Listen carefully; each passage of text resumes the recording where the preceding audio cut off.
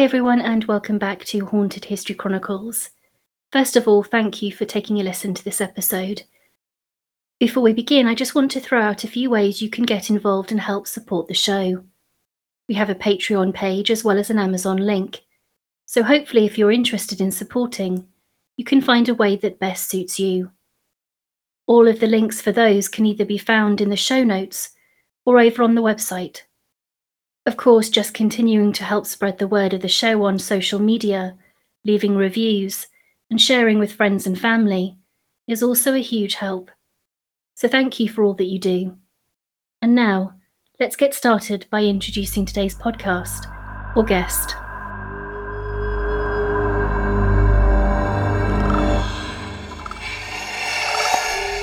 Ask any paranormal enthusiast to name the greatest poltergeist cases of all time, and you will likely be given one of two answers: the Enfield Poltergeist, or the Black Monk of Pontefract. Hauntings and poltergeist activity are nothing new, and the lore of paranormal research holds countless examples. Yet every once in a while a case will truly bubble up from the rest, to present an extremely strange and strong account. On the surface, both of these cases have a great deal in common, with each taking place in a relatively modest home, on an ordinary estate, where life could be more challenging and incomes low. In both cases, the entity at the centre of each haunting appeared to be that of a deceased male, with often physically aggressive tendencies. Both cases involved young children and caused great hardship and strain for the family. Each case would come to the attention of the public at around the same time and present with very similar symptoms and manifestations, including objects appearing and disappearing, disembodied knocks, footsteps, raps and taps. The sound of voices and objects being thrown, something I've seen firsthand in the case of East Drive. As the situation intensified for the families at the centre of each haunting, physical assaults became more and more common. In each of these cases, phenomena was witnessed and reported by a number of third parties, including researchers and investigators, and members of the police. The Enfield haunting presented as a clear example of a poltergeist outbreak, marked by activity over a short and finite amount of time. In this case, the summer of 1977, and ending in 1979, with no further reports. The same, though, cannot be said of 30 East Drive in Pontefract, West Yorkshire, a location so complex and compelling, with activity still reported in the present day.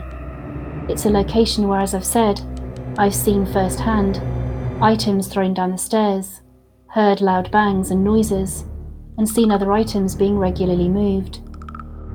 This normal-looking house lying in the north of England has managed to accrue and maintain a reputation as one of the most haunted locations in the nation. This rather violent, frightening and volatile entity at the time was dubbed Mr. Nobody by the local press in 1968, with the family preferring to refer to the poltergeist simply as Fred. It's this case, this location, and this entity, Fred, Mr. Nobody, or the Black Monk, that we're going to examine today, to try and understand why this seemingly ordinary home still fascinates, challenges and terrifies people who cross its threshold. So get comfortable, and let's begin to examine this intriguing case.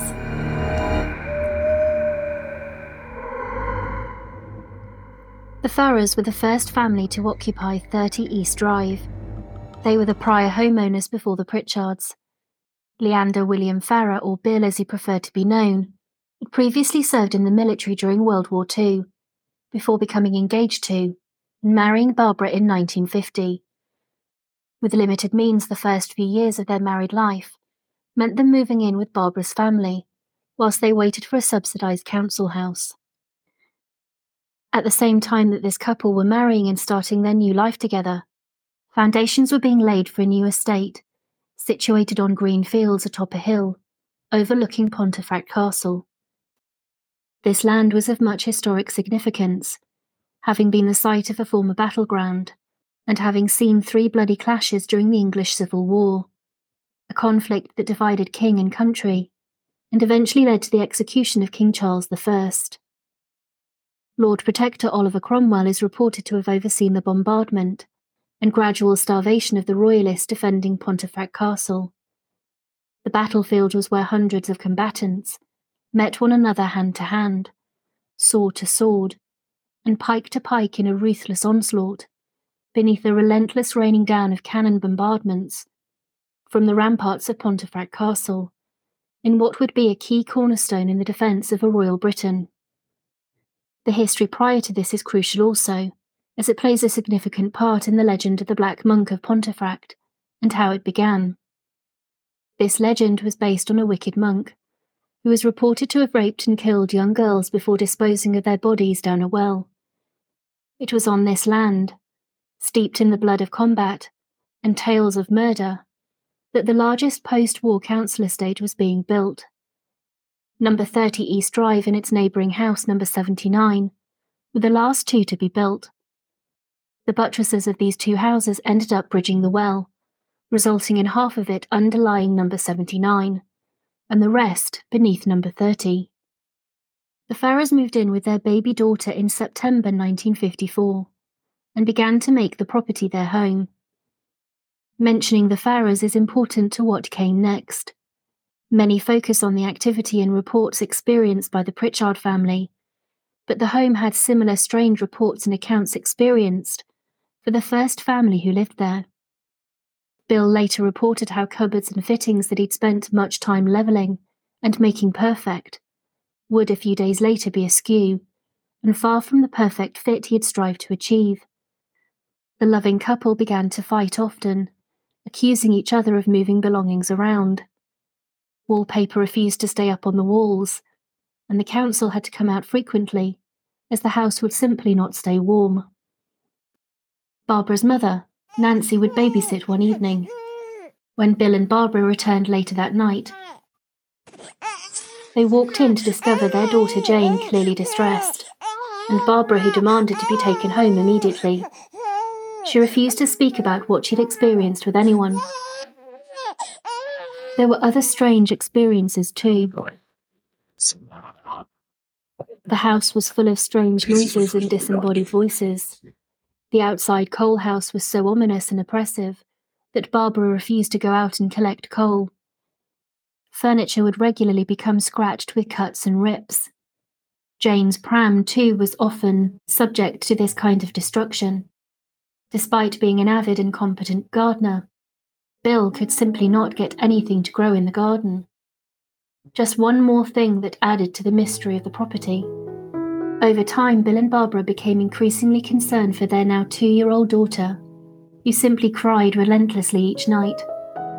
Doctors who examined Jane could not explain or come up with any medical reason for why Jane was so unsettled in the house.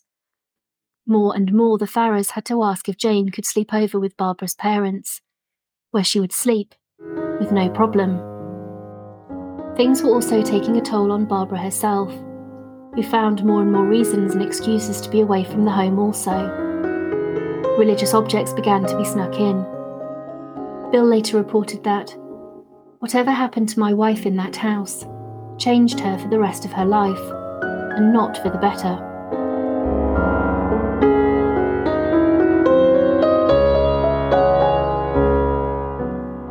And then, ominously, tiny scratches and blood marks started to appear on Jane's small face while she slept. Thinking at first that Jane was simply scratching herself during the night, her parents started putting her to bed wearing mittens. In the morning, however, there would still be new scratches and marks. When Barbara became pregnant with her second child, she was plagued with medical issues and considered very high risk. Part of the care plan for her involved weekly injections and checkups from the doctor. After the initial first injection at the home, the doctor refused to attend again, forcing Barbara to have to go to the doctor's surgery. That was until the family moved out of 30 East Drive, and the doctor had no problem visiting Barbara again each week at the home. What caused his unease in wanting to attend 30 East Drive is unknown, but very much wrapped up in the mystery of the house. The Pritchards moved into 30 East Drive in May 1955, a house with a clear history of unexplained phenomena and reports of hauntings. Yet it was not until the Pritchards arrived and had been living there for about a decade that the haunted house and the malevolent spirit or poltergeist finally showed the full extent of its power.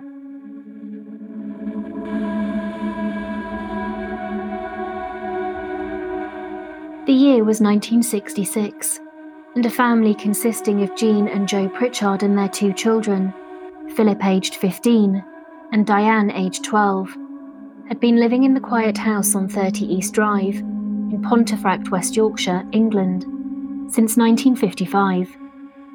They'd experienced the odd strange thing after they'd settled into their home, strange sounds and things being misplaced, all rather innocent enough in nature to raise no alarms, something that could be easily explained as natural sounds of a home or forgetfulness of a family.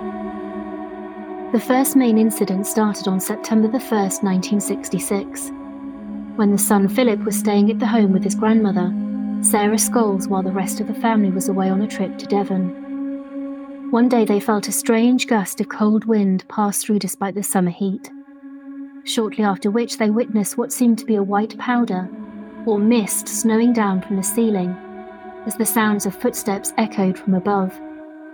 When they went to investigate, along with Scholes' sister Marie Kelly, they came across inexplicable pools of water spreading on the floor of the kitchen. And even as they stared at this new development, those strange noises continued from the next floor up, and that dust rained down upon them. At the time, it was thought that the water was merely the result of a broken pipe, and a repairman from the water company was called in to take a look. However, after a thorough inspection of the kitchen, there was found to be no sign of anything amiss, and the repairman had no idea of where the water could be coming from, even as it seemed to pool up even more as he was there. The pools of water would eventually stop, but everyone present was left completely baffled as to what was going on. Later that same evening, the pools of water began to form again from nowhere, and this time the phenomena was joined by a violent, jolting rattling of various cutlery and pots and pans around the kitchen. In addition to this, the whole area was sprayed with tea, as some unseen force repeatedly depressed the button on the tea dispenser with great force and increasing speed. The cupboards and furniture of the kitchen also began to vibrate and move about without explanation or apparent cause. This was all followed by a thunderous bang from the outside hallway. But when they looked to see what it could be, nothing was there, even though the hallway light began to turn on and off by itself, even as they surveyed it.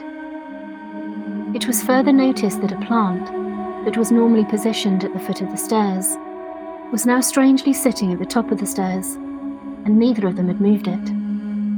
As they continued to examine the hall, the crockery and cupboards in the kitchen began to vibrate again with greater vigour. Marie Kelly was once again brought over to observe the frightening show for herself. The kitchen was scattered with tea leaves and sugar grains, thanks to that mechanical dispenser, whose button appeared to be operating itself.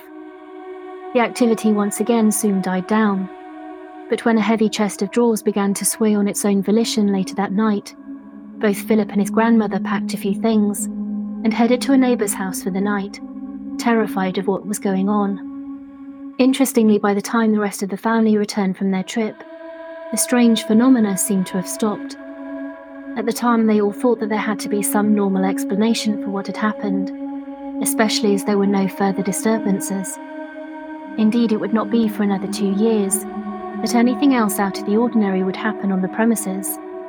But when it did so with a vengeance, leaving the family at their wits' end and turning to the police for help. The long period of silence made it all the more shocking when pools of water started forming all over the house. The events that followed at 30 East Drive would check all of the boxes for a high-intensity poltergeist haunting, and many more. Objects flew through the air, sometimes with great force, and other times guided with great precision. Furniture was moved or rattled on its own. Odd green foam or slime would seep out of water taps.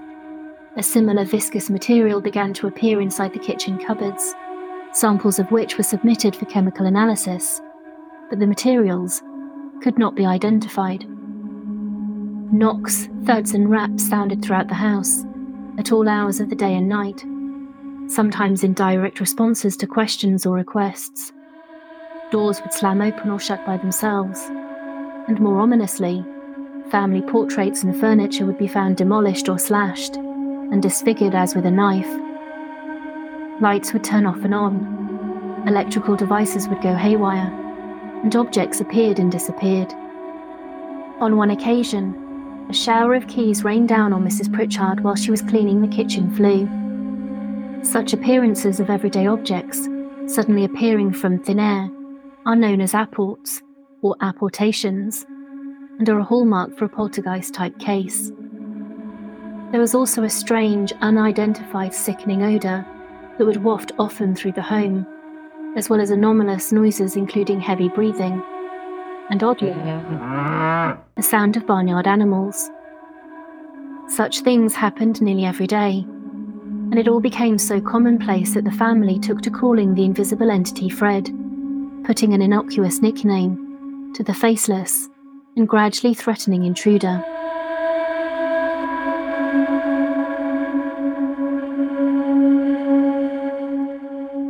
All of this activity steadily graduated in intensity, with things being smashed or broken by unseen hands, or objects flying across the room even in the presence of guests. Indeed, whenever people came over, the phenomena seemed to actually get worse and more violent, and this apparently even happened in the presence of local police officers and the town vicar, leaving everyone dumbfounded and authorities unable to find any rational explanation. In particular, Diane seemed to be targeted, often waking up to the sound of heavy breathing or undefined voices in her ears. And there were other times when she was physically assaulted by the entity, such as being pushed, having her hair pulled, and even on several occasions being dragged across the room. The entity was not above lashing out at others as well, and reports of being held down, pushed, slapped or punched by the spectre were common, even from those just visiting. One day a neighbour came to visit Jean to enjoy an afternoon cup of tea. As the two ladies stood chatting at the foot of the staircase, the grandmother clock on the upstairs landing began to sway from side to side, before falling down the stairs and smashing into pieces. The terrified women were forced to jump out of the way in terror. This very staircase and landing, coincidentally, is where I've also witnessed a child's toy pram being flung down the stairs.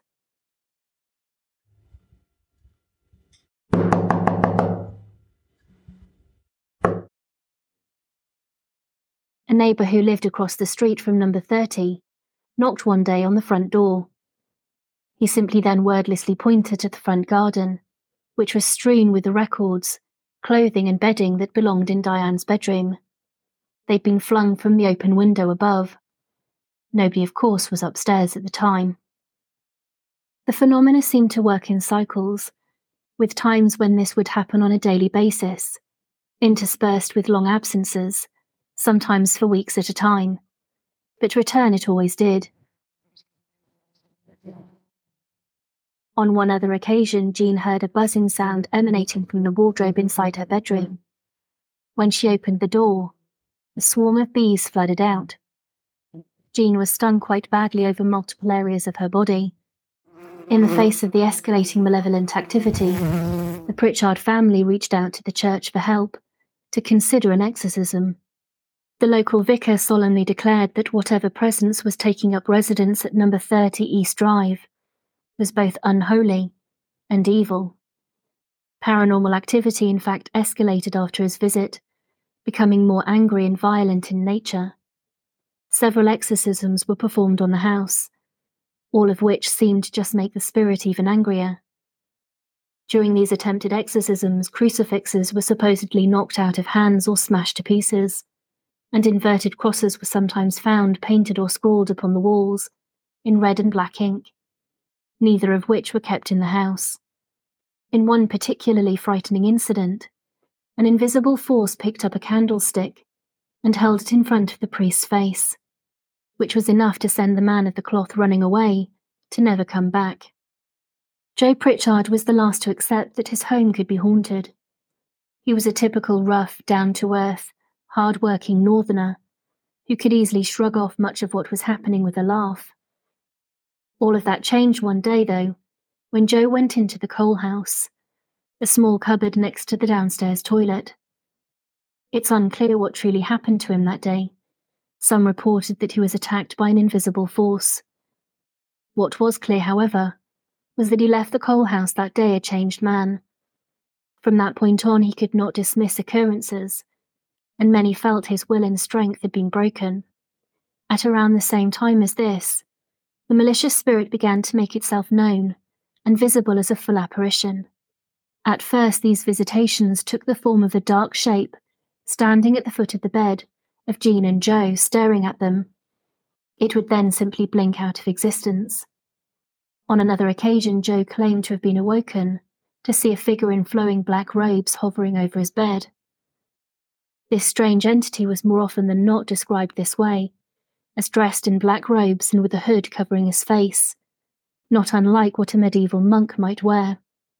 Colin Wilson, in his book Poltergeist, A Study in Destructive Haunting, described how the entity had an affinity with the daughter Diane, who would one day find herself ambushed as she was heading to her bed. Colin reported that the hallway was plunged into darkness, and the air suddenly turned frigidly cold. The unseen force took hold of a hefty wooden hall stand and used it to pin the terrified Diane down.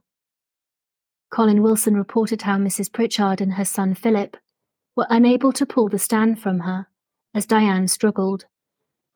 When she began to calm and struggle less, it was only then that the family could maneuver her free, suggesting a motivation to simply scare Diane rather than harm her, at this point, for now at least.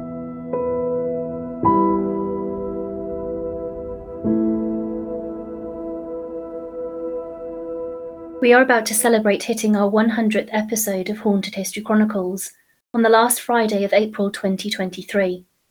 To say thank you, for the months of May, June and July, there are going to be daily paranormal podcasts available to enjoy on all tiers over on Patreon, as well as the usual additional items available over there. Signing up now will gain you access to these, as well as all previous archived content. For as little as £1, you could be getting hundreds of podcasts to enjoy, and more, and know that you're contributing and helping the podcast to put out another 100 episodes. You can find the link in the episode description notes, as well as on the Haunted History Chronicles website, along with other simple and great ways to support the podcast directly. It's all truly very much appreciated. And now, let's head back to the podcast.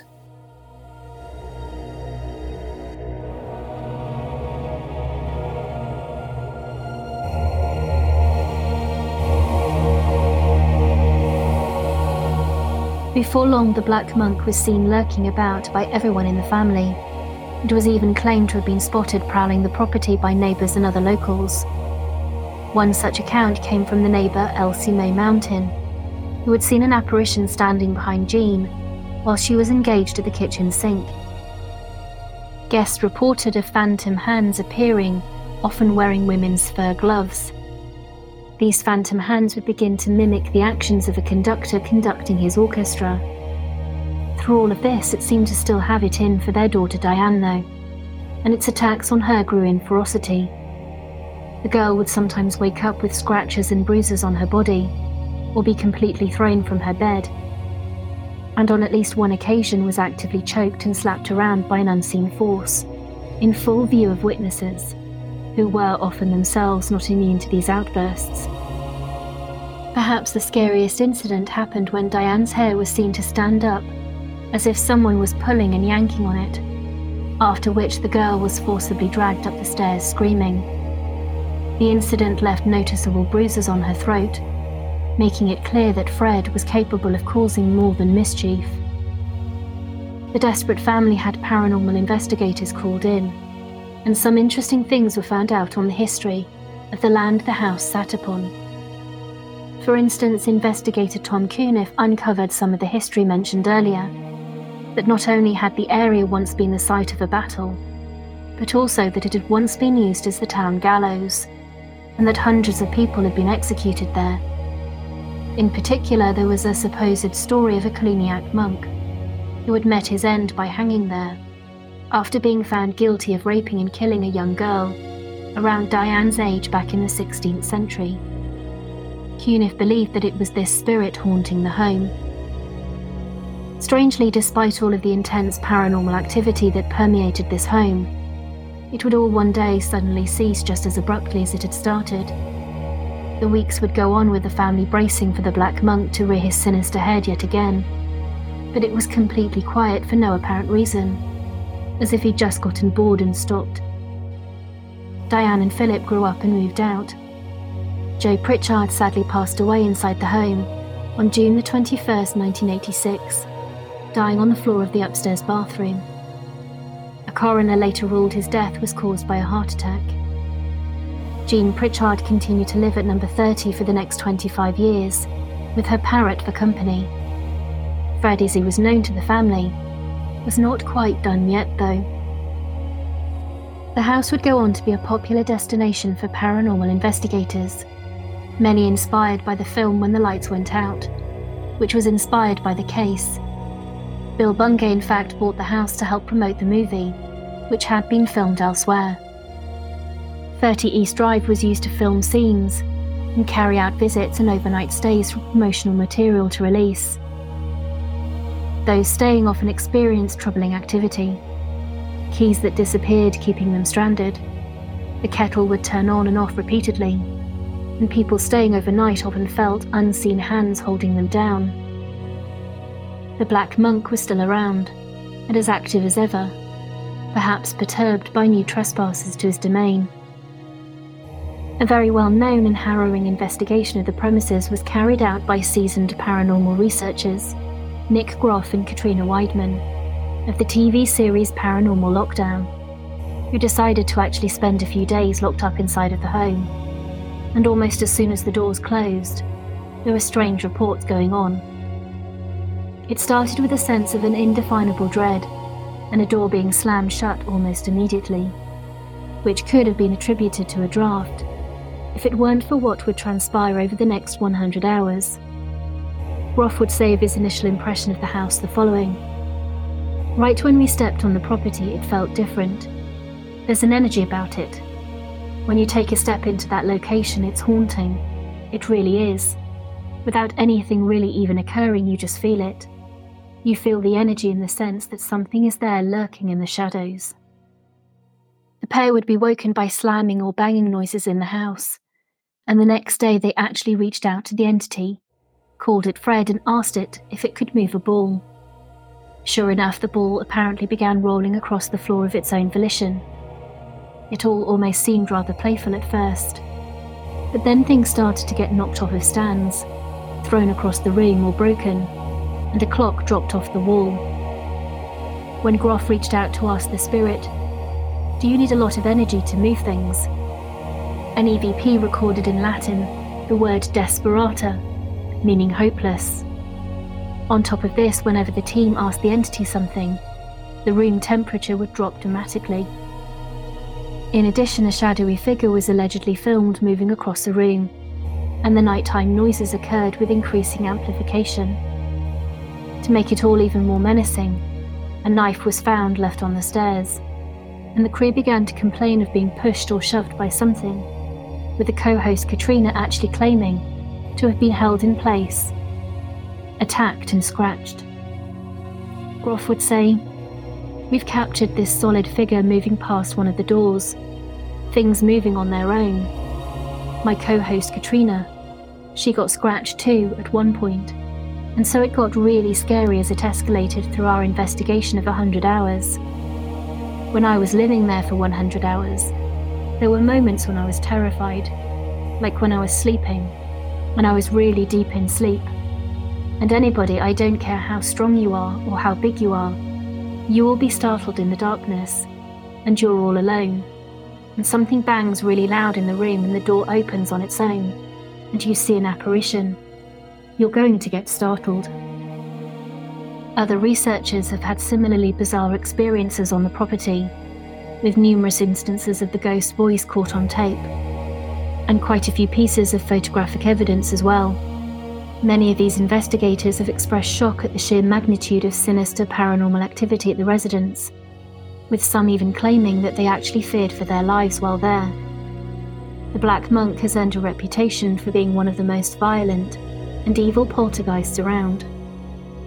Another pair of investigators from the TV show Ghost Dimension said, "When we arrived at the house, I'd been so excited to finally be filming at 30 East Drive. I'd heard so many stories about what went on through the 60s, and seen so many photos of monk-like figures. We had never experienced so many paranormal happenings going on in one place, and in such quick succession. So concentrated was the haunting and so violent, that the case of the Black Monk of Pontefract has gone on to become one of the most well-documented and aggressive hauntings England has ever seen, and one that involved many from the local community, with the house to this day said to be ground zero for all manner of strange happenings. Whilst it's highly unlikely that the story of the Black Monk is actually true, whatever is going on here, the case has never been solved or entirely understood for what it is, as it doesn't necessarily fit the classic poltergeist haunting. We have 3 phases of activity, the first presenting itself to the Farah family, then the second phase where the entity and subsequent phenomena became more violent and pervasive, involving the Pritchards, and the third phase that continues today, where experiences are captured, reported and shared by visitors or people known to the house. If you visit, you can expect a list of things to do and not do, with paranormal equipment such as Ouija boards prohibited in order to keep Fred at bay. You're instructed to keep possession of the keys for the front door at all times, and instructed to ensure electrical appliances are kept unplugged at the wall after use. I leave it to you to decide. Would you be brave enough to investigate? Thanks for listening. See you next time. Bye for now.